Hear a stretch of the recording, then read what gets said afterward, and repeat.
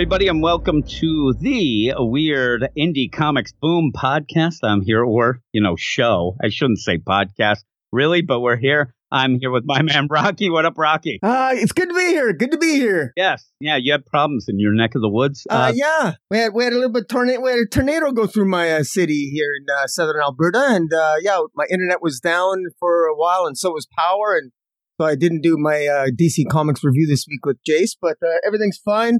We only lost about $200 worth of groceries in the freezers, and so we're good to go. And as I've been telling my other friends, my Corona stayed cool.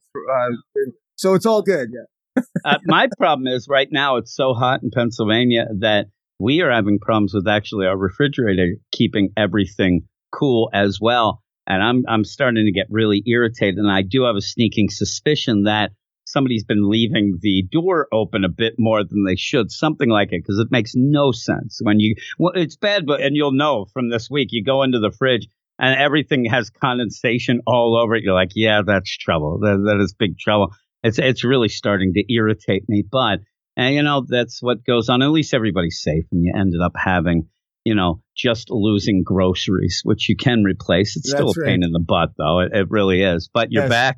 You're ready for the attack. We end up having books. I said to you before we started this, I don't understand. Since we started this, I think we've had at least one comic that is in Canada.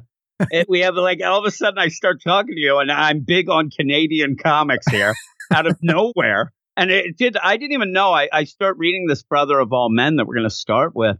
And right away, I'm like, Canada, what is going on here? And it's not like you're suggesting them. Like you're somehow trying to get me involved with the Canadian comic scene or whatever. Right.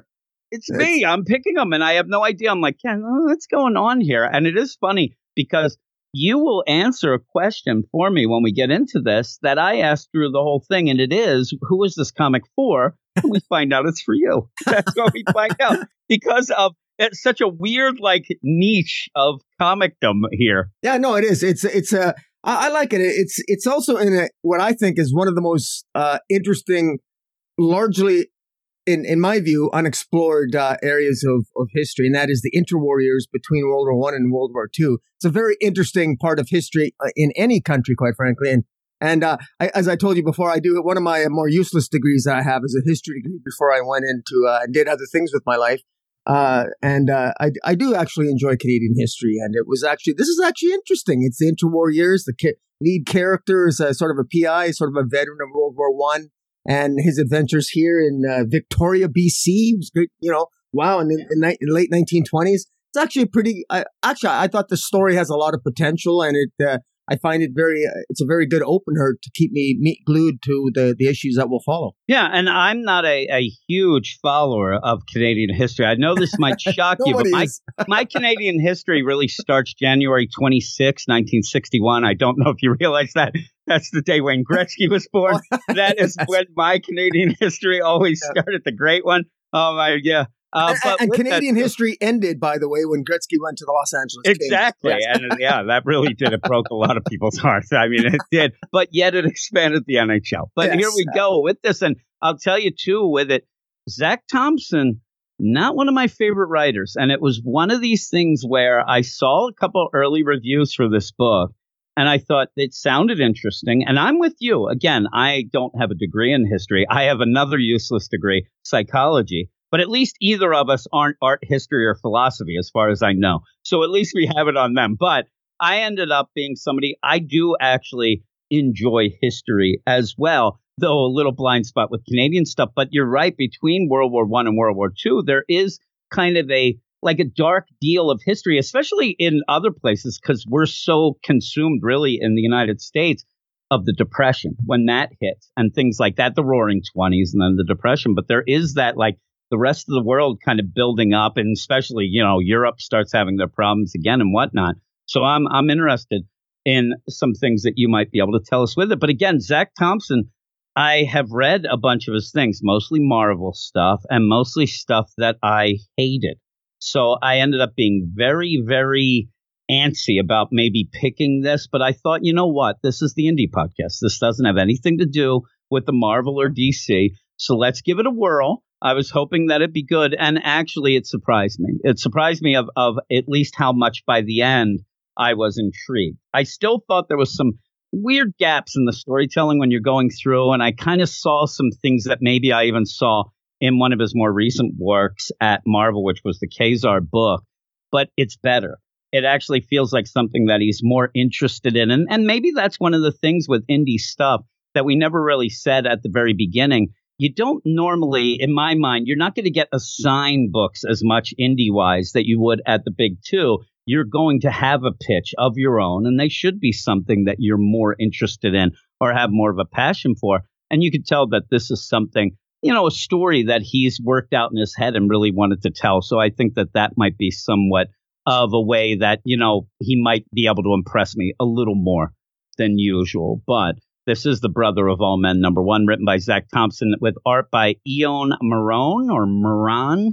It's from Aftershock Comics, and it came out today, July 20th, 2022. And I'll read the solicits real quick so that you can get a little idea of what this is. It is 1928, veteran of the Great War and part-time private eye Guy Horn, I'd like to think it's Guy, travels to a remote community in Western Canada to retrieve his estranged brother from the clutches of a dangerous cult. As Guy struggles to gain control of his personal demons, he's tantalized by the cause and its charismatic leader, Brother 12, a tightly plotted horror mystery based on a true story wherein writer Zach Thompson, by Breathe the Body, Undone by Blood, and Kazar, joined forces with artist Ian Moran from Killer Grove for a new miniseries that blends the unexpected twist of hard-boiled detective noir with the uncanny traditions of folk horror. So like I said, my biggest joke was going through this. I'm thinking, this is dealing with Canadian history. It's a kind of like a noir plot, a slow, but even that isn't really well played out in a lot of comics too. And I thought, oh man. And then you sent me a message and said you really liked it. And I was like, okay, well, that's cool. And that was actually before I read it. You had told me you really like it. I have such a bad memory and such a bad attention deal that I really have to read things right before we record, or I'll forget everything. I'll come on here, I won't even know what we're talking about. But so you had already told me that. And I do think, because I had paged through it a little, but once I started reading it, I think that you telling me that you liked it made me kind of focus a little more and think, okay, what's going on? And I did like the overall feeling for it. I do still think that it's kind of a slow start, especially for a #1. But the art style even kind of intrigued me, the kind of old-timey look. You really get a lot of feel of the time of that. And like you said, you don't have the tropes that you'll normally get with these things in this time period because you are in Canada. You're not in New York City. You're not in London. You're not, the big deal here. And I did enjoy that. But you tell me a little bit about what you liked about it. This lead character, this Guy Horn, you could tell he's a veteran of World War I, and he seems to be looking for his brother, but yet because it starts off the first page, he's looking at a picture of this girl that he's looking for, this girl named Myrtle. He's searching for her. He's kind of a PI, but he also has some sort of fixation on his brother, and he thinks his brother has died, but his brother isn't dead, and he's actually been searching across Canada looking for this Myrtle woman, and he's got a scar on. He's got actually a mask on his face. He reminds me of the Hitman on Boardwalk Empire. Okay, yeah. Yeah, I don't know if hopefully some people will watch Boardwalk Empire. It's a really cool show. And even then, it looks like a Phantom of the Opera mask. It does. You know what I mean? Yeah. I love that. And just aside, at one point, he's walking in the Western frontier, he said, and he's like, people are judging me. Eyes bore into my skull. Oh my God, they're judging me. I'm like, no. I think they're looking at that mask, dude. And that's the thing. I didn't even think of the idea because I've never seen a ton of pictures or stuff like that of this time period of what would have happened to somebody if they got half their face blown off, which he does say later. And I thought that was a neat way and an intriguing way to like present the main character right away. You have this visual deal there that kind of is like, yeah, what happened there? What's going on? And I did like that. But you go on.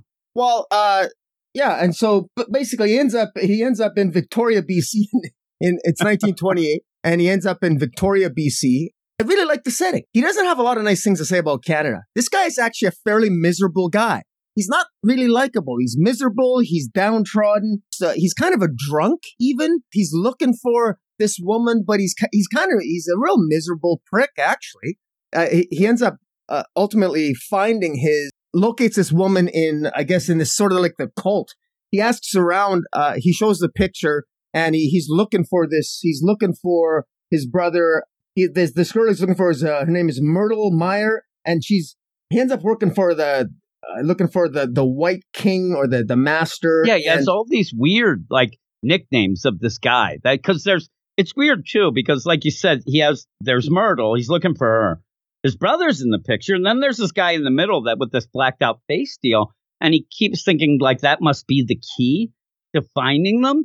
And he keeps getting nicknames about him, but really anybody who knows what this is does not really want to talk about it, right? Ends up like, yeah, I hear you. Even this one guy, this bartender, like you said, he's a drunk. Bartender's like, oh my God, I accidentally spilled. And there's kind of a neat progression between like some spilled oil, it looks like, to a spilled drink. And then, oh man, I'm sorry about that. I spilled your drink. How about one on the house? And plus, thank you for your service. And everybody realizes, and that's why I like that mask deal, that people would realize that anybody with this sort of thing probably happened in the war. So with that going on, hey, I'll give you this drink, on the house. Thank you for your service. And then that's when Guy or Guy, I made the joke that I thought it was Guy because it's Canadian, but he's actually European. But he gives the picture and says, hey, have you seen these people? And the guy changes. The bartender's like, just leave that alone, buddy. Come on. No. I need to know. I got some names or whatever. And he does say brother 12 in Roman numerals 12. And then he keeps pushing. And then the bartender says, get the hell out of here.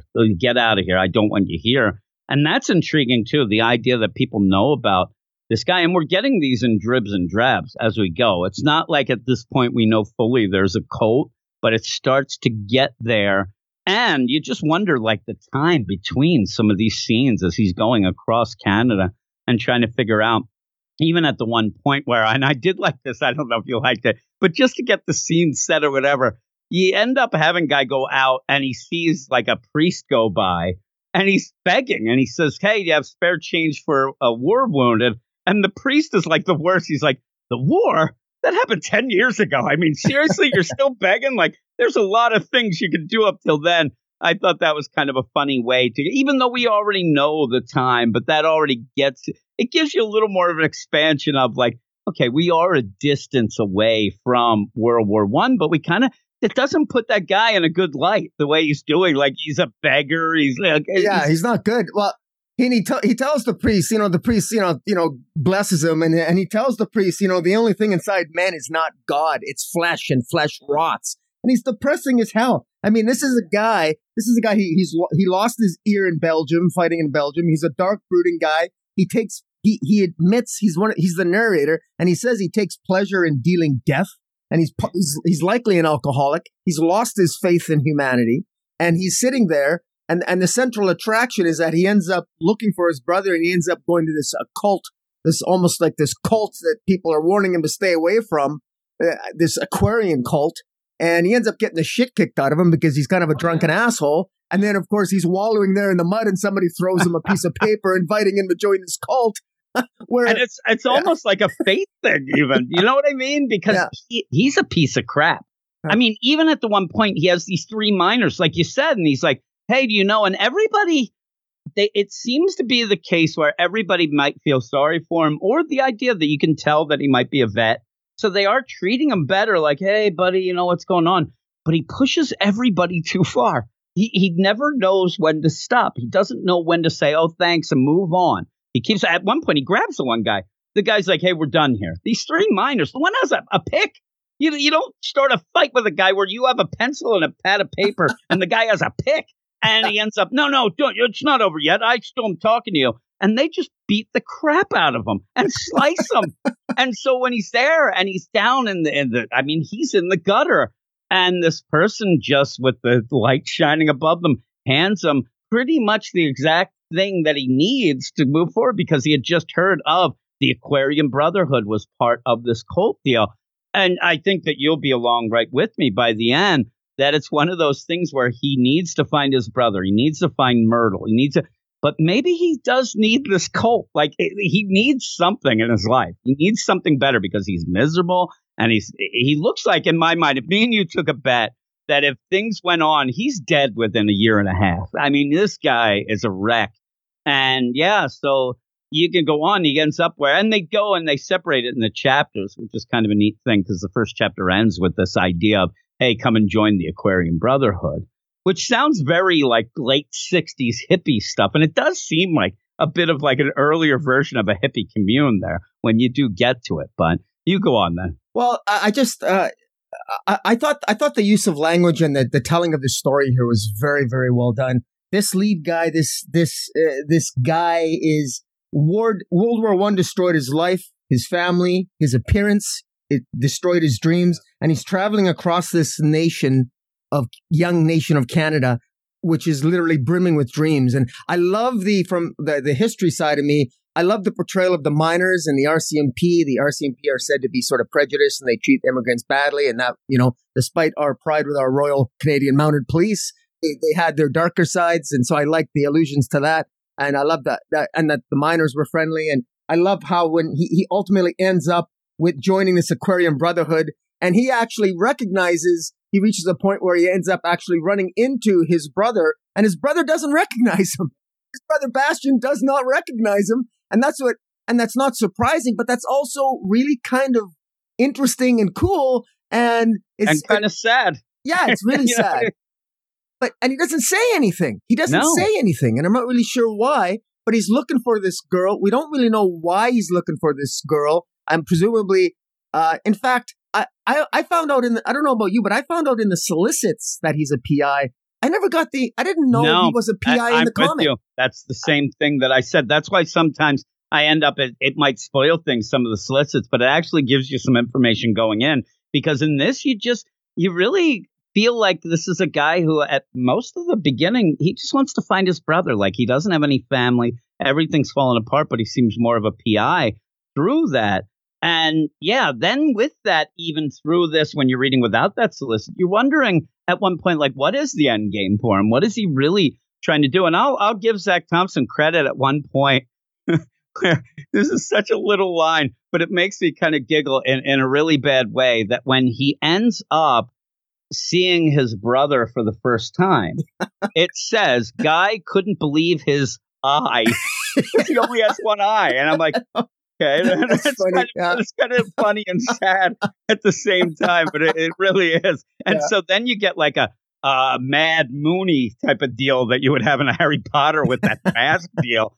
But really, again, you have this guy whose name's Guy and goes around, and really that mask too, it's not really hiding anything from, like if you would say, oh, this is a allegory and this is metaphor for mask or whatever. I mean, that mask is on him to make sure everybody else doesn't just, go, oh my God, and do that. It's not really helping him at all or whatnot. So I do like that. And then to remind you that, yeah, under there, he doesn't have an eye. There's nothing there. And it was like, oh my God. But when he does see his brother and the things, and it shifts and we find out a little bit about his brother that has found this cult and ends up, really going with it. And at the beginning here, you would imagine cults usually go bad, but who knows? I mean, when it starts out, you have Bastian, his brother, and he seems to be taken with this. He's liking it. At the beginning, there's a weird play to just show you that you must follow the rules, and you have to, because there's a guy and his kid, and like, hey, you going into town? I want you to get some Pez for my little kid. I'm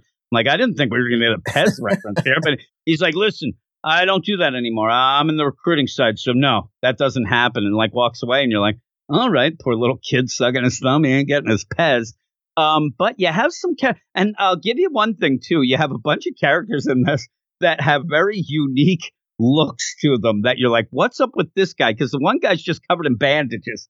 And you're like, well, what's up with Negative Man here? Well, what's his deal? But he seems full out into this and is part of the deal. And yeah, you have some like at points I thought it was plotting a little, but even going through it with you the second time, it kind of has that feel of the times, too. This is, the late 20s Canada. Things aren't really fast moving in any part of the world at that point. So I think that it's like that as well. And I think that it's pretty cool. And in a way, they really are pushing this community, this cult, as something that's not bad. I mean, it looks like something that is on the up and up. I'm sure we have a little hint of one little bad thing, but on the surface, it looks pretty cool. And you end up having a guy who sees his brother and says, yeah, I think my brother's dead, but this is him, and I don't know what's going on here. It's very odd. And it's weird. I don't know if you read Chip Zdarsky's Stillwater, but it almost has that fit, like an old-timey version of that a little. So it starts that. Well, anytime you say cult, you think of bad things. Though. Yeah, and this community, there's this Aquarian community / cult. And they kind of think of themselves as a community. It's only about 100 people. It's growing. When he finally realizes, he discovers that this Myrtle girl he's looking for is there. She's actually Brother 10. She's referred to as Brother 10. Yeah. And so there's Brother 12, there's Brother 10. So presumably there's other brothers. So that's just a moniker. It's interesting. There's 3 truths that make up this Aquarian. The first truth is the unity of life. And the second one is the immortality of the soul. And the third calling card is the unanswering law of karmic retribution. So that's a little bit more onerous. Like, what does karmic retribution mean? Is this a terrorist group? What's the real agenda? Because we don't know. We meet the leader of this group, but we don't know. This person wears a mask, kind of mysterious. An odd mask, right? Yeah, we don't know what the agenda is here, and so it's really curious. It's not even clear to me that the lead guy here. I mean, Bastian, the brother, might end up being the good guy here, because I have a feeling that this guy Horn, this guy that we meet at the beginning, I don't know. He's a pretty screwed up guy. Like, he's like a loose cannon. Yeah. And even it's funny because even in these chapters, you kind of meet Bastian. You end up having this go on. And I mean, you're going to just have a scene where people are walking downtown. And it's just a little like, set up village type deal. It's very like ramshackle deal. I mean, it's nice enough. But like you said, there's only about 100 people here. Everybody knows each other, obviously. So it seems nice. It's like, hey, Bastian, what's going on? Hey, just doing my thing, whatever. And then we have that guy who I said is wrapped up in bandages come up here and go, hey, we got a problem. They found Robert, think it was an animal. And then all of a sudden, Bastian's like, F this. Does he know? And you're like, what the hell? Like, there's the first bit. You're like, what's going on here? But like you said, too, when you're reading these 3 tenets of this Aquarian deal, the first 2, I mean, it's set up well. Like Zach Thompson, you're like, well, okay, that's cool. Like, okay, that's nothing. Oh no, karmic retribution, that seems bad. Like, oh my God, what's going on? And then you even get a little bit of a origin story of this religion a bit. You go back to 1924 France and kind of see this guy get a vision and how this all came about. And that seems, maybe he's a little bit of a loony, but it seems like any sort of, religion type origin story that you would see. It doesn't look nefarious at all. Looks like maybe the guy was taking some drugs. Who knows? But hey, half the religions probably started that way anyway. But And then you just shift then to, and the first time you see this main brother 12, I guess, he just looks with this mask, and he even mentions it. Like, my mask might freak you out a little, but this is kind of the thing, and you'll learn about this and whatnot. As you have Guy realize, okay, the people I'm looking for are here. Everybody, it seems, that was in that photo are here. He doesn't seem to be taking it well, right? I mean, at one point, it looks like he's going to kill everybody. He's even at the point where he's drawing his gun as he's like staring at these people who are just hugging and going, and he ends up seeing, Myrtle, there she is. And I don't know what's going on because you don't really get the idea. Like we said, PI, but what is he supposed to be doing? And what is the end game for him? Has he been hired to? And if he's been hired, he ran out of that money because he's begging for stuff and whatnot. So what is the deal? And I think you're right that you're going to find out that he's a little bit more of a badder guy than what our normal protagonist would be. But he ends up at the weird part where he wants to hide all his stuff. And at one point, I mean, I'm telling you, he's like, I got to hide this stuff. I got to put it back somewhere and it's to put it in a duffel bag and throw it into the ocean or a lake. And I'm like, well, what's going on? Like, that's not a great place to hide stuff. But isn't it weird that he's doing that? And it's like the picture. He's getting rid of anything that might end up, blowing his cover, because he's there saying, and even there was a neat play earlier where if he's undercover, his brother Bastian is playing games too, because he even says, oh, this made up name. Oh, that's my grandfather's name. That wasn't our grandfather's name. And I like that. It's like everybody is there. But again, these are a cult like this and this thing. And even at that time in, Western Canada or whatever, there's going to be some people who are running away from things, trying to get away from stuff or whatnot, maybe trying to reinvent themselves. And I like that concept. And he may be there to stop it when maybe it shouldn't be. I don't know. It is intriguing though, right? Yeah, no, it is. And I love the mystery of it, and I like the early Canadian play of it. I like the fact that it's in Victoria, BC. I like the fact that it's anything goes here, because this is, this is 1929. Our last province it was Newfoundland, joined Confederation in 1945. So we're still a pretty young nation here. So anything goes. And so, they could get away with anything in this sort of cult, this community. And I get Boardwalk Empire vibes from this guy. He kind of freaks me out. He creeps me out a bit. And I like the fact that the antagonist, the guy who appears to be the antagonist, kind of makes me feel uncomfortable. And I kind of have already like his brother Bastian. His brother Bastian is the total opposite. Well, they really make him look like like he's a big bear. Like, and he's if you looking. Walk up to him, he's going to hug you. He's going to be happy. And I know that you don't like Guy just because he's horribly scarred, but he's a veteran. Rocky, please give him some respect. Yeah, no, I know. But but he's been through hell, and he's a jerk though. And then they make it well. I mean, Zach Thompson gives us his point of view, and you don't like it. You know what I mean? He's not a good guy. Yeah. Again, you even twist by the end at points of like, well, why are you like it? Almost like he's there to upset everybody else's good time. Like, how dare you end up having a good life in this cult? Like, it does twist and turn. It really does. And with that, I think that the play here too is kind of cool in my mind. It's something that I know you like, is the idea that at this time period, if you did set it in the U.S., you're not going to be able to do this vibe, because this almost has like, even though it's Canada, but like you said, it's almost like the Wild West. The whole place is being run individually, and you end up having this like wild frontier type deal. And I think that's a good play, but yet still be of the time of, 1929, late 1920s. And I think that's a cool play. Like you said, you can go to towns and they're kind of run by, different people or whatever. And you can have these cults that are on their own and go with that. And I think that that's a pretty cool play with that. But at the end, I would never do what they do. And it's a cool deal to do, like almost like a hazing deal. We have to see if you are down with this. And what we do is they bury them, and they get to, use these bamboo like straws that come out, and they have to breathe through that, but they have to be buried overnight. And then that's like you died, now a rebirth. The next day you would assume that there's going to be a celebration. They come out, and there's even, the words, but there's no way. I'm just expecting somebody to go and just yank the straw out of where Guy is, and then you're done. And I would go nuts under there. And you even play that out as you end, where he's even thinking back at war, in the trenches, which were huge in the World War I deal, and then just go to blackness as the night goes on to see if he ends up, going, and then it's just to be continued. I thought it was a pretty crazy ending. But yeah, if we ended up next chapter, they're like, hey, yeah, Guy died. They're like, yeah, whatever. Let's see Bastian.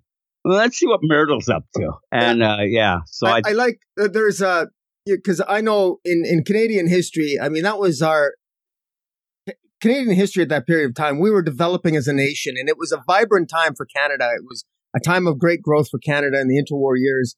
And yet this character Guy has such a completely negative view of Canada. I just chuckle. I mean, and I love the way that it's described here. He says, he saw no grand design or dignity to the land. The dream of so-called Canada was a curse befallen on narrow minds. He would have no part in it.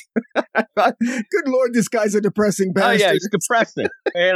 Go down to New York City and see how people are faring there. Depression and stuff hitting, and it'll be big problems. But yeah, he's a sad sack, and he's not likable. But I do like this. I'm glad we're doing this, because you end up picking up my spirits, and really kind of, I like the idea that you're telling me too, that Zach Thompson is getting that time frame pretty well here and giving you, that juxtaposition of a land that is starting to rise up and starting to, have its roots and stuff like that, while this guy's here to piss on all of it because he's just a miserable prick. And so that's pretty good. And I think that that's something that a lot of readers won't actually get, how they're playing, how Zach Thompson's probably playing it against each other.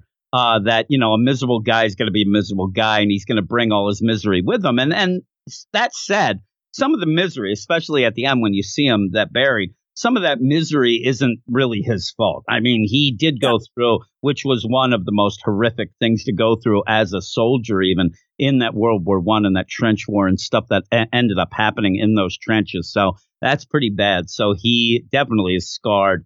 But this whole quest to find his brother and Myrtle and all, it just ends up like at the end, you're like, you really need to know exactly why and what. He mentions his mom at one point, like, well, she ended up, the letters stopped being answered. She couldn't pay the rent and things because they were counting on Bastian probably while he was at war and recovering and things like that. So I think he does have a bit of a chip on his shoulder as well, and might even come down to the idea of why did you run and why weren't you there when I needed you, and mom, like that. If it gets that personal. But this seems like it's more even bigger with this cult and stuff like that as well. But I just got the idea by the end, the first time reading, I'm like, yeah, I think Guy's going to really like this cult. He might, loosen up a bit, lighten up, and then he's going to be involved, and then something bad will happen. But what would you give this? I enjoyed it enough that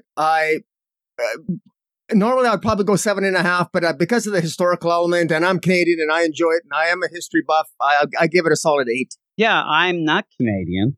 I don't know if you realize that. I could say a bit, but I'm not Canadian. I'm half British, which might be worse. I don't know. But with all that, I'm still going to give it an 8. I actually liked it. I was originally out of 7. You actually convinced me. And then going through it. And it's one of those things I think that people don't understand. It's weird. This gets a little corny, but I don't think people understand the power of talking to your buddies about comics. You can sit and read comics and just go, oh, whatever, and you go. But when you end up talking with, your friends about it, and that extends to then some podcasts like, this one or how we try to do it. It is just friends talking about comics, right? Yeah. But that expands it, that elevates it, because then you see and you get excited for other people. I say it on our DC show a lot. I'm not a big like a Firestorm fan or a Hawkman fan, but when I end up talking to Eric about those, because those are his favorite characters, it does elevate that for me, and this did it. You did it, Rocky. You did it. And now I think that I am now half Canadian, is what I'm going to say. My two favorite Canadians of all time, yes, Wayne Gretzky and Mario Lemieux. So there we go. Well, no, you're not completely Canadian until you've had some Pilsner beer. That is true. That might be a problem now, but back in the day, I did have a bit of some Canadian beer I've had in the past. Is Pabst Blue Ribbon? Is that? Oh yeah, that's good stuff too. I thought it was. Is Carling? Is that a Canadian beer as well? I don't know if it is. I've sampled it before, but I don't know if it's Canadian or not. Yeah, but I've had Pabst Blue Ribbon. I don't know that that's the best one to say I've had Canadian beer, but I've had that. At one point, I actually I've never been a huge drinker. But I was involved in, a group of guys who really like to sample the fancy beers from around the world. They're pretentious. And we used to have a place called Beers of the World. And you would be able to go there and just grab a 6-pack of that. And we used to get a lot of that stuff. But it's been a while since I've drank any beer. But we're going to go to the next book. And the next book's one that I didn't know anything about. And I even saw the writer. Didn't know the person writing, and it makes sense because they've never written a book before. But this is kind of a first deal, and I'll mention her in this Rogues Gallery #1, written by Hannah Rose May, an actor who is in the show Ballers, was in a couple movies as well. And I think that this is a damn good start for somebody who's never written a comic before. And so you also have art by Justin Mason and Triona Farrell, published by Image Comics. And it released today, July 20th, 2022. I think Declan Shelby is helping her out to do that. So that's kind of cool as well. But I'll give you the solicit. It's a series premiere. Writer Hannah Rose May makes her comic debut with rising star artist Justin Mason for an all-new series with Declan Shelby. The Purge meets Scream in a home invasion thriller that follows disenfranchised TV superhero actress Maisie Wade as she is terrorized by an unhinged group of intruders cosplaying her day job's arch villains. If Maisie is going to survive the night, she'll need to be the hero she has come to despise. And then it says genre, action, adventure, horror, thriller, and then gives you a register pitch. And I'm like, I don't know. Is this something that I'll go, okay, that's cool. You're giving people the deal. It's just weird, but it says The Purge meets Misery now. Before it was The Purge meets Scream, in a twist on the class. I think Misery fits probably better because of the way that they are upset about how something is adapted. And a twist on the classic slasher tale where celebrities' biggest fans can become her biggest foes. So we jump into this. I think that the art's pretty good.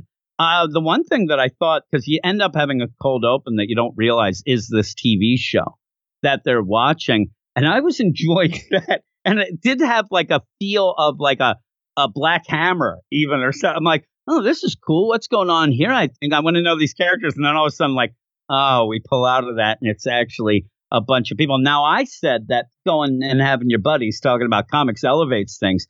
And maybe not when you're all awful and really hate the person playing it on TV. But this is a thing, though.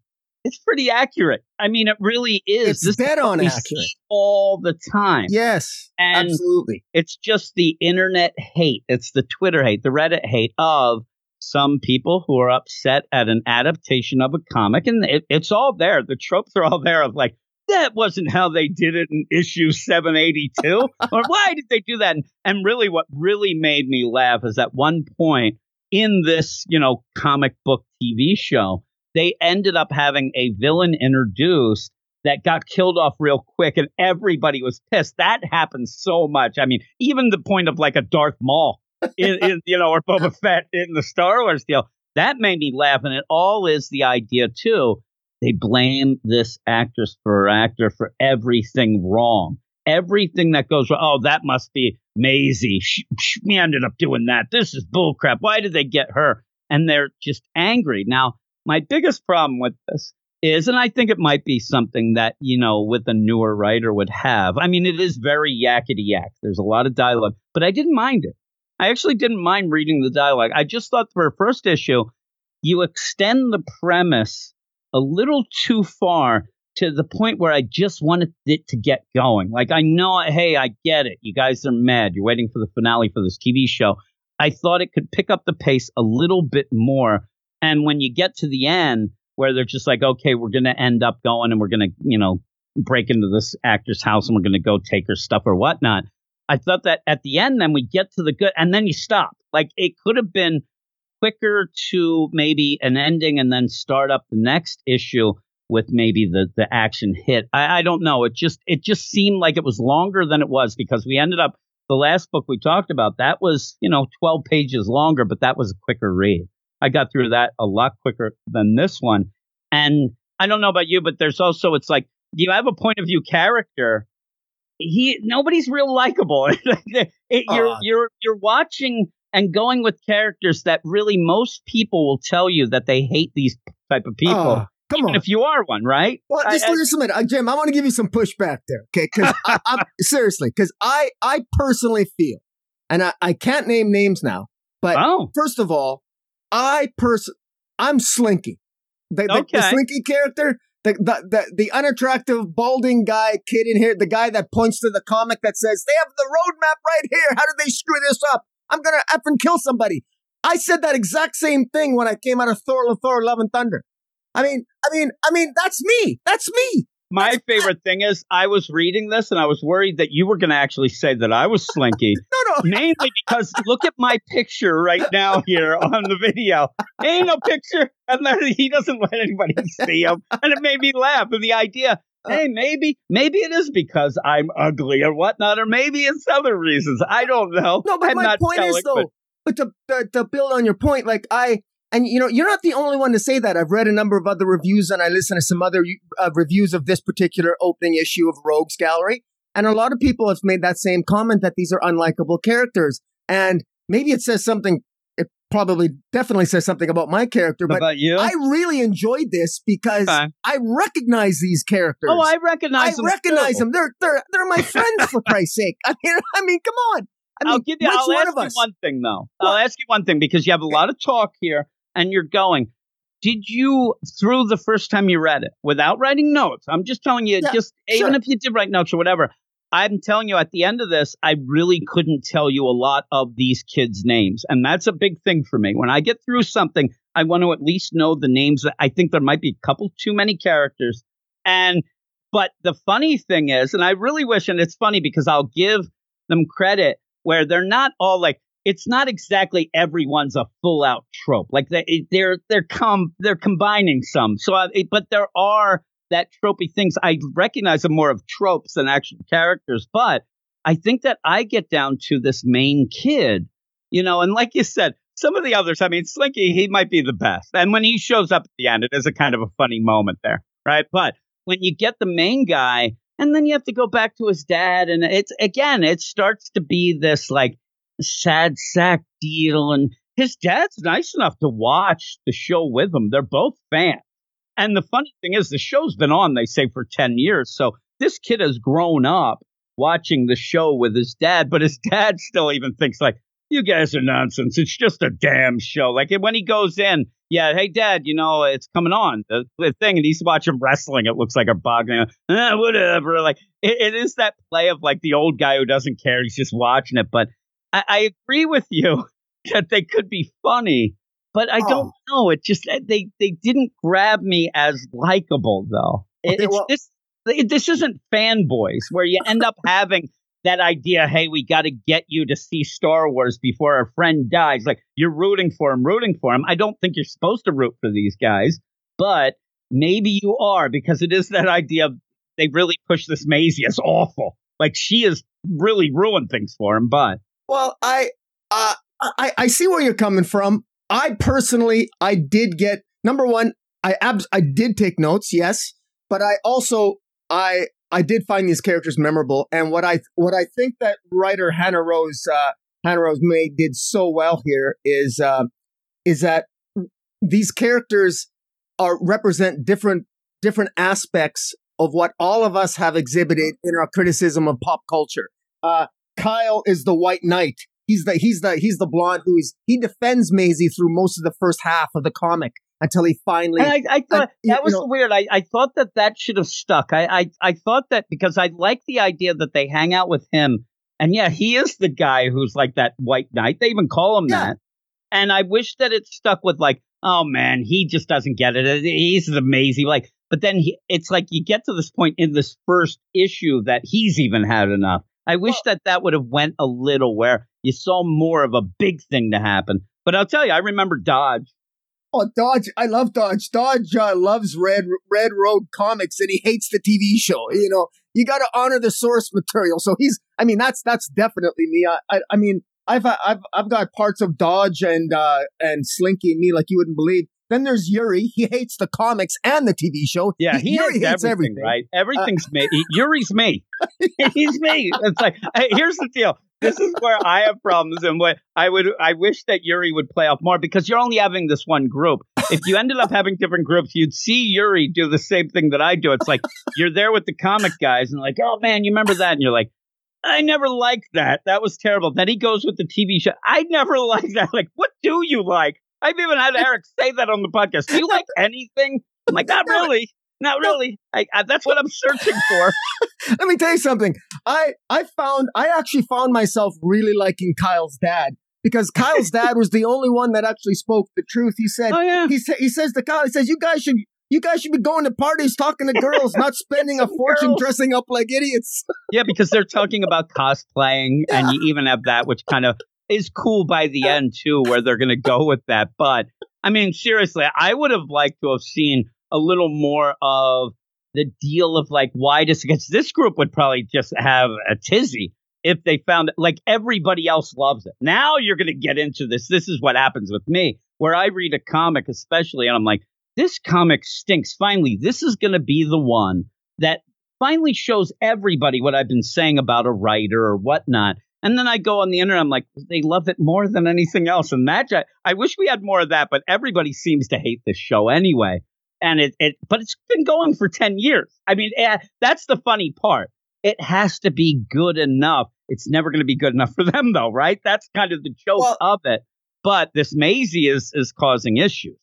And the big it is funny. It's almost like Nick Cage getting Action Comics.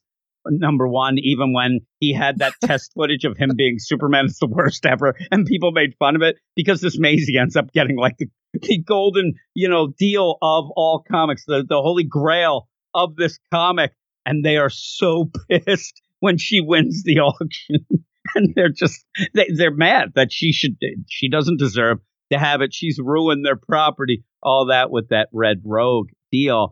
And I'll give it to you. I actually, now that you're saying it, see, you're convincing me again. I just at the first time, like, I hate these kind of people, but I guess you got to realize that, there's a little of us in there. I love this. And let me just get a little bit dark for a second, okay? Because in the midst of all this humor, I'm gonna disagree with you slightly in your interpretation of his dad and his relationship with his dad, because I see his relation. I thought his dad kind of enjoyed watching the show with him, but even his dad complained that the Red Rogue TV show went to shit in 10 years. He did. But the turning point for Kyle, what turned Kyle from being a white knight to being angry and wanting to actually steal the comic from Maisie Wade, the actress that plays Red Rogue, what turned it is that when she quit, she was fired. She was quit. The show was going to be canceled because she quit. And you can draw a direct relationship. Yeah, now him and his dad don't have anything. His relationship with his dad was premised on the show. It was almost linked to the show. As the show deteriorated in quality, so did the quality of his relationship with his dad. And you can, I think you can draw an analogy. And then when it's over, his dad's just like, screw this, you owe rent. You better pay rent. It is true, again. And that gives you a little bit of a deal there that makes it a little bit more. It elevates it. I'll agree with you there that, he might blame that. My dad and me had a good relationship. We may even see that scene where he goes, and Maisie's there, and he says, why did you have to be, I don't want to mix words, but why do you have to be a bitch and do this? You've ruined me and my dad's relationship. And that's going to be something, again, we're seeing on that side. But that is a weird thing to say to a celebrity on a show. That would be something that she would say, like, what are you talking about? The relationship's yours. I don't even know you. But there is that interaction between things like that might be more important, like you said to them, and that may play out really well. Well, what's really self-effacing about all this is, it's a little bit disturbing because I see my own, I see myself in every single one of these characters, except for, of course, I wouldn't go steal a comic book. Lord knows I have enough of them. But I really, what I loved about this is that I could relate to every single one of these characters, how they feel about certain aspects of pop culture. And it also made me, I'd be lying if I said I didn't step back and say, you know what? Is that how stupid I sound when I say that? And of course, I got to admit, I probably crossed the line a few times. They're engaging in ad hominem attacks. They're doing all the things. And I just think that what I like about this comic, this opening issue, is that I hope that all of us who read it get a good laugh out of it, because it is fun, but also that maybe we can all take a collective sigh and just say, oh, okay, maybe it's time to have another Corona and maybe I should just stop talking. Funny? What's funny about it is when they do it, though, when you have at the end where you even said it, I act like this, but I'm not going to go and break into somebody's house and whatever. I think that's the out. I think when you're reading this, you're like, oh, man, these people, maybe I sound like that. But then at the end, you go, well, I break into somebody's house. Exactly. And I'm telling you, it's funny because you're saying all this and you're talking, you may have gone over the line or whatever. And I'm just thinking of the list of the comic creators who have blocked me. And I'm like, there's so many, and I'm not a mean guy. I really am not. But the problem is, like they're doing, is something that I have a problem with. When and maybe it's a problem, maybe it's something that it's how I do it, whatever. But when I talk about a comic and I start yelling about a certain writer, maybe it's Brian Michael Bendis. Oh, that Brian Michael Bendis. Brian Michael Bendis is a really nice guy and has done some really great things. And just normal, in normal everyday life.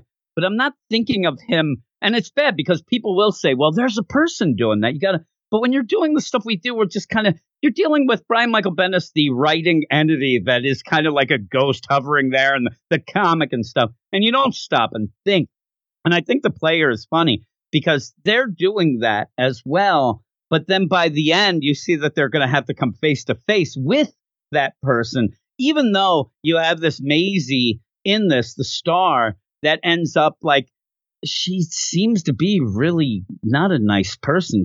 Now, again, that might be all a ploy. They may find out different things of that because a lot of it, they even say at one point, I think Kyle even says, hey, listen, you thought that and it's a funny thing. where it's like, oh, Maisie released, some set pieces and some costumes beforehand and spoiled everything. And then Kyle said, whoa, no, she didn't. The studio admitted that they did that to get some hype up. And then you just have what's the classic deal. And this goes on in everything, but, oh, no, they're just saying to cover it up. And they're trying to make her look good. Like, you never can win those arguments. And this is how it happens in this. But yeah, when they decide, though, and I thought they were just like in a drunken, deal. Like you said, they had too many Coronas. And they're like, hey, let's go steal that comic back. We're going to get that from her. She doesn't deserve it. And I do also like the deal where 10 seasons in, she gets fired. And they even say, to make it even worse, it's fired because it looks like she wanted more money, is how it's kind of reported. There was contract negotiations.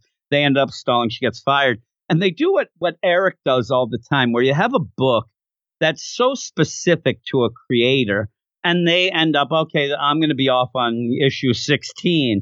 And Eric's like, oh, man, I wonder who's going to go on it. But it's just going to get canceled. Like that Joker book we had at DC, stuff like that. Tynan's gone. They're just going to cancel. He's always like, no, they'll get somebody, whatever. But 10 seasons in to a show that they're bitching and moaning about, and that's a really funny play, too, is that what happens?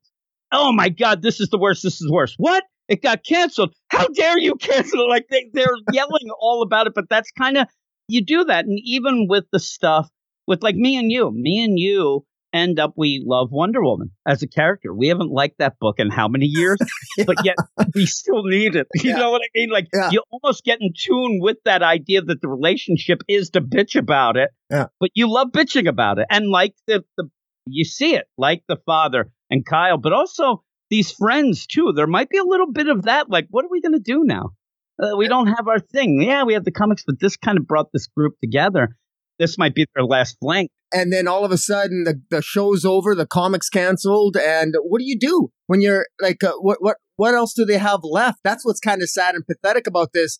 Thank God thank God there's usually, 50 DC comics to read have to complain about.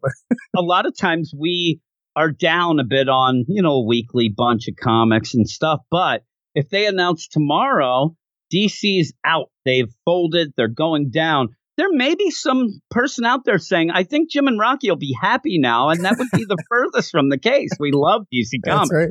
They love Rogue Red. It's just that it's not been the greatest. They're bitching and moaning. And a lot of times where I want to pull it around is that you want better. I don't know what they want. I really don't. I mean, I think that they love bitching about Maisie, and the stuff going on in the show makes it fun for them to just get together and bitch and moan, because that's the weird play here. There's a lot of things that they can have through this, like the idea, toxic fandom, but also the idea of, camaraderie and coming together for something that they are supporting it. I mean, they're watching it every week. They can't wait till it comes on. Oh my God, I got to go. It's on.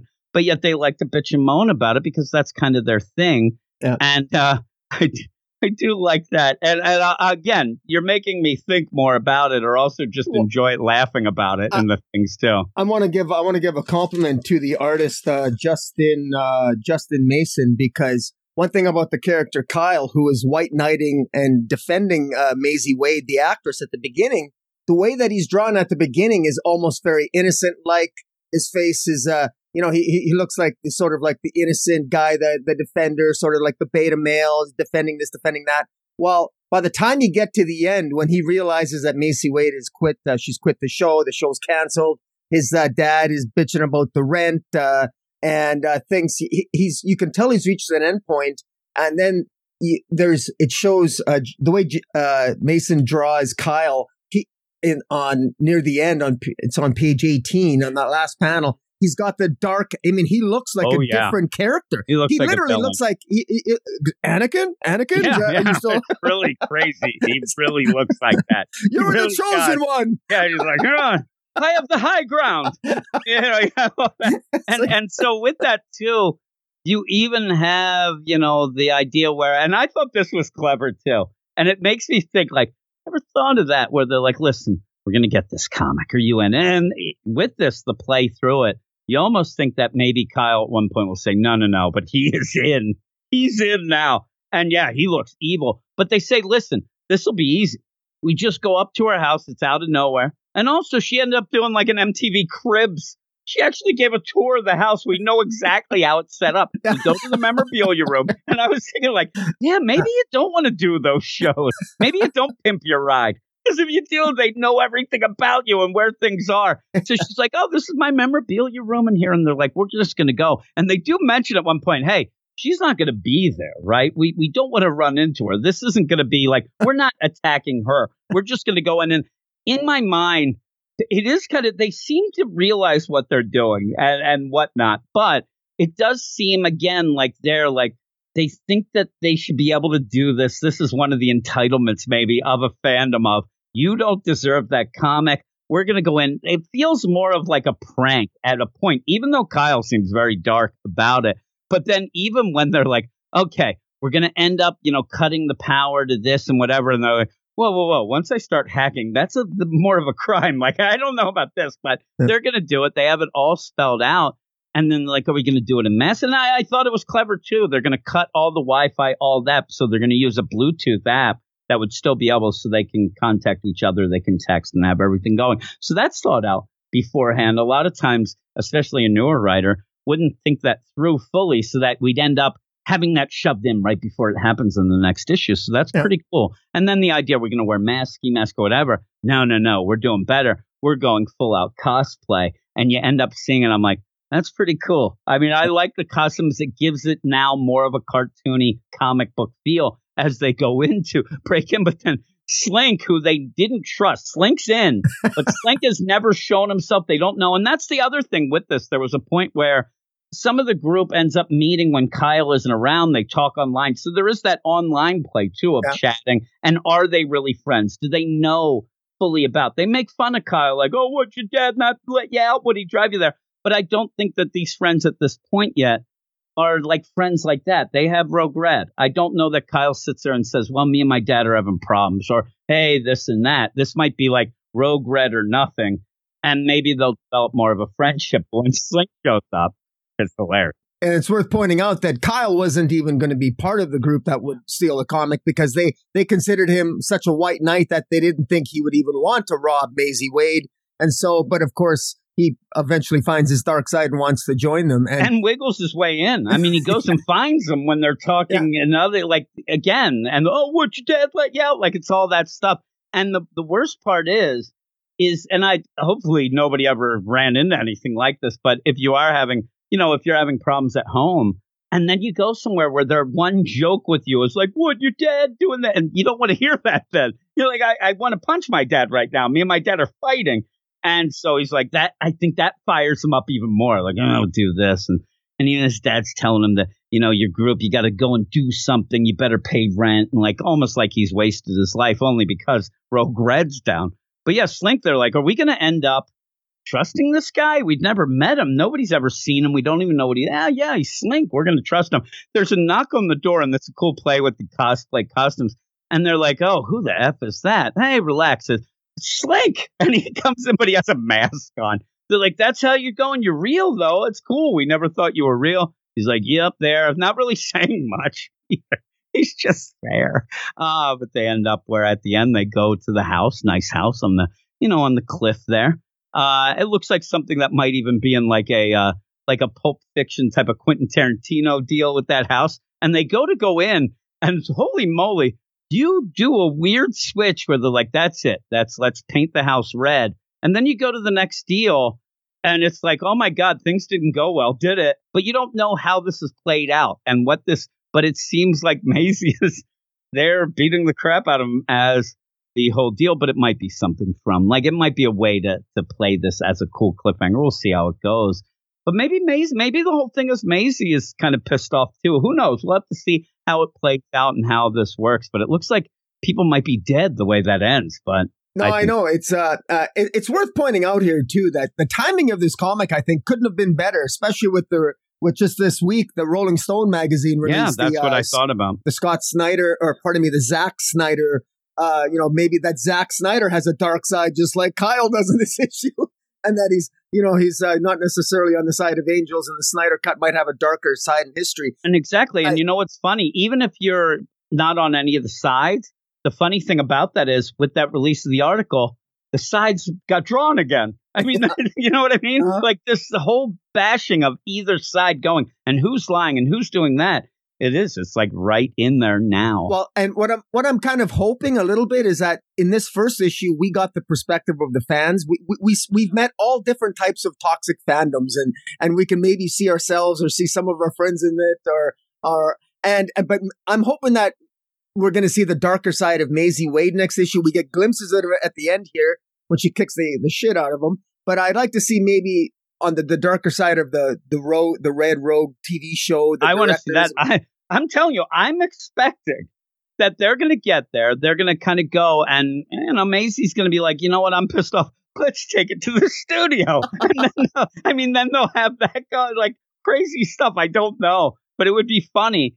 And with that too, this is toxic fandom, but it doesn't feel as toxic because these are just kids doing this deal. Now they decide to steal a comic, but they make it very specific. We're not going to go like, this isn't let's go kill her. Let's go, torture her. They just want to get the comic as a symbol of you don't deserve the thing that we love. Still toxic, but it's played out in a little less of a, like, this isn't that dark. It's not like, it's like you don't end up having these people like, I want her to die and things like that. That would have been a little too over the top, but you still get it. Well, she ended up getting a good little in between there, like the tight walk. I don't even know what I'm saying. Tight wire walking. I don't know. I can't think. I'm thinking about you read the solicits, and one of the things that I was a little maybe disappointed in the solicits is that the solicit seemed to imply that this story is going to center around Maisie Wade being a victim here. I'm actually kind of hoping that we see both sides, because I'm actually sympathetic. Maybe it's because I see some part of myself with these guys, with the so-called rogues gallery here, but I have some sympathy for all the characters here, because this story is a microcosm of our pop culture times, and that's what I like about it. And it's done. I could call this comic book a parody, but it's not. It's actually fairly realistic. This is actually nailing the characterizations of what feels like 90% of pop culture if you watch YouTube longer than 10 minutes. And so this is real life. Granted, it's we got actually I'm sure we've had, it wouldn't, if we found out tomorrow some cosplayers tried to steal a comic book at San Diego this weekend, we wouldn't blink an eye. No. And the idea of this, and again, when you say that, you want to see Maisie and maybe what's going on, I thought we got a tiny bit of that. And you're right. I went back to solicit, and it does look like it's going to be like, Home Alone with Maisie trying to fight off these, rogues that we end up meeting here, and they're dressed up as their villains, things like that. So when you do it at the beginning, I did like that little play where they said, she ended up leaking those photos to try to spoil it all. And Kyle says, no, that was the studio. They admitted it. And I would like to see where you find out, because even then they have like, the person made this video of her fighting with this other girl on the set because the girl ended up messing up a stunt and gave Maisie a concussion or whatever. But maybe we find out like, oh no, that was set up, like almost like the idea of wrestling, like, oh no, that was all set up. They wanted to have this controversy. And really that girl who ended up getting kicked off the show, she actually was just going off back to college and didn't want to be in it. And you know what I mean? Like if you did have that other slant where we find out that a lot of the things that Maisie was blamed for, she isn't. But I don't know. Like you said, she's going to have to fight them off through this. And I'd even like a weird little deal, because when you end up having these characters, I know that Dodge, he's going to get a hold of her and say like, who was in this? He's going to quiz her. And if she doesn't get, it's going to drive him nuts. Like, how dare you make up? One of the big things about, and I think Dodge goes nuts about, is that this girl who is the character on the TV show ends up being able to afford a book that he would die to get, but he can't. And yet he knows more about it, and he thinks he's more of a fan than she'll ever be. But that's what I think is funny and nails it right on the head. The idea of, these people. And I even get upset. Remember Chris Hardwick, where he'd be going around like, look at me, I'm the nerdy guy. Oh, my goodness. And it would drive me nuts. I'm like, no, you aren't. And I'm telling you, the guy would be on David Letterman or Conan or something like, hey, do you have a picture of somebody? And all this was a setup. So, let me take out my 20-sided die here. And I'm like, you're a phony. I get so angry. So I can see why they would get mad. And hopefully it doesn't go too over the top. But it would be funny. I would really like it if she ended up convincing them that she's pretty cool and then they take it. But I think it's just going to be them fighting during the night to, it says that one night and trying to, get out. And she may up the ante by attacking them and then they fight back. I don't know. I don't know how it will go, but we'll have to see. But I like the art. It's not an art style that I normally like. But it has a little bit of like, if you go the big two, like almost like a cleaner version of what we get a lot on Batgirls. But I do like it here. I liked some of the scenes. I like the characters. They're not exactly, the most detailed of things, but I think that it works out. And like you said, I like that deal of Kyle kind of changing where he does look like this cute little guy at the beginning. And then the next thing you know, he's like, he goes from the White Knight to the Dark Knight. He's ready to kick butt. He's ready to like really take it to the streets and all that. Also, I want to point out at points they end up where they're going around and they're talking. It's like a deal where a montage where they're talking about it and they're in a movie theater. Nobody else is there. So they're big fans. But at the one point, they're at a house and they got some moolah. And they even mention it earlier in the deal where that's a nice house and a pool. And it's not like they're, just poor kids who are just angry at the world. They just like this comic book and this TV show. And they're all walks of life. It doesn't look like Kyle has a big deal. Like his apartment or house that he's with his dad is not a great looking, house, but he's got his stuff and whatnot. So I do like you have that slice of life type of deal and different ones. Even at one point, they're there and they're painting like D&D miniatures and stuff. They're just nerds. They end up liking the stuff and hanging out, it seems, in a comic book store on a table there, just talking a lot. So with that, what would you give it? Well, I would give this a solid 7.5. And I just want to give a compliment to the colorist, Triona Farrell. Did a good job on the coloring here. Is setting the different settings in the mood. It was.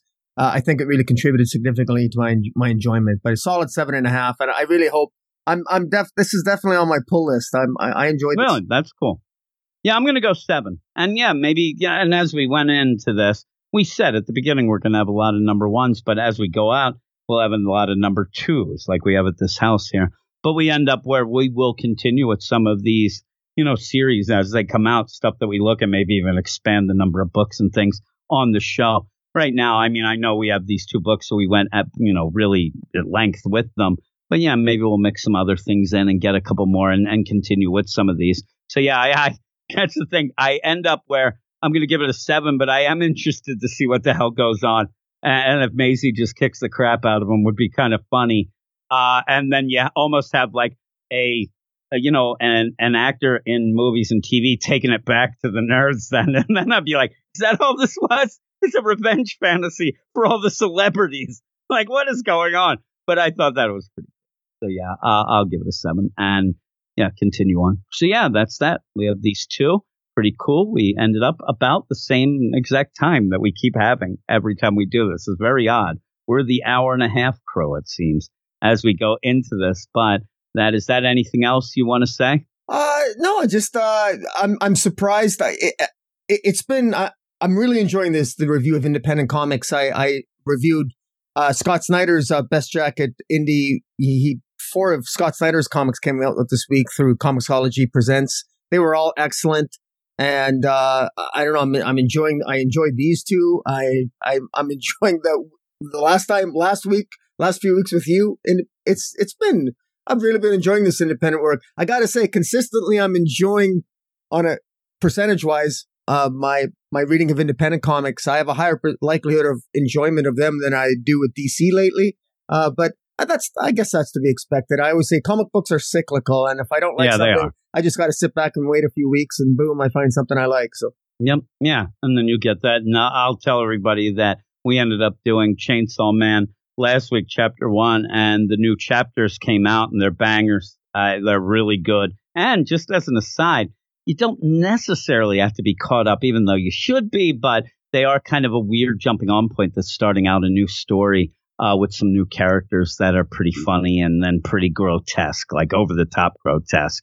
So that was kind of cool. And other than that, though, my big deal is I don't really read. Tonight's the night that I start reading everything. So I'm going to end this and I'm going to go read the Marvel stuff for the Marvel podcast and then read the DC stuff tomorrow and Friday as well. So when we get into this, most of the things that I've read are things that we're doing here tonight on the deal. But, there's some Marvel stuff I'm looking forward to, some DC stuff, but also some other indie stuff. And I want to get a hold of some of the Scott Snyder stuff, the Comixology stuff, so that we can end up doing some of that stuff as well, because I know that a lot of people love that. So, yeah, so it's cool. But I guess that is it. That's the deal. And everybody make sure you end up going to Rocky's channel. Obviously, most people will be watching it here. But if you're listening to the podcast version, go to Comic Boom on the Twitters and Twitters on YouTube. Now I'm all messed up, but I'll have show notes and everything, at least on the podcast side of things. And then check out all of our podcasts as well. And check out, Rocky and Jace on their stuff. And I'll put that in the show notes as well. So we'll have everybody. And you got a Weird Science DC YouTube channel as well. And you regularly post your podcast on that as well. So I often listen to it on when you go on YouTube. I often listen on YouTube as well, the Weird Science. But. Yeah, and usually right now I've been kind of mixing up our reviews and using those as individual things because sometimes our podcast tends to go a little long and people don't want to sit there and just, watch things for 4 hours. So, mixing it up a little. And also I have a Marvel podcast and the manga podcast that I talked about, but all that'll be in the show notes. You can check that out. We'll talk about that more, that stuff as we go on.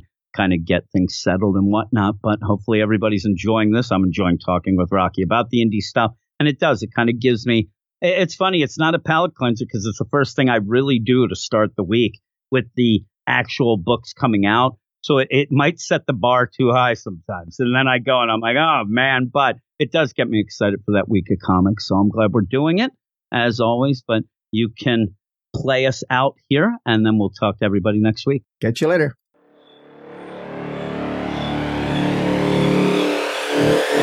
Thank you.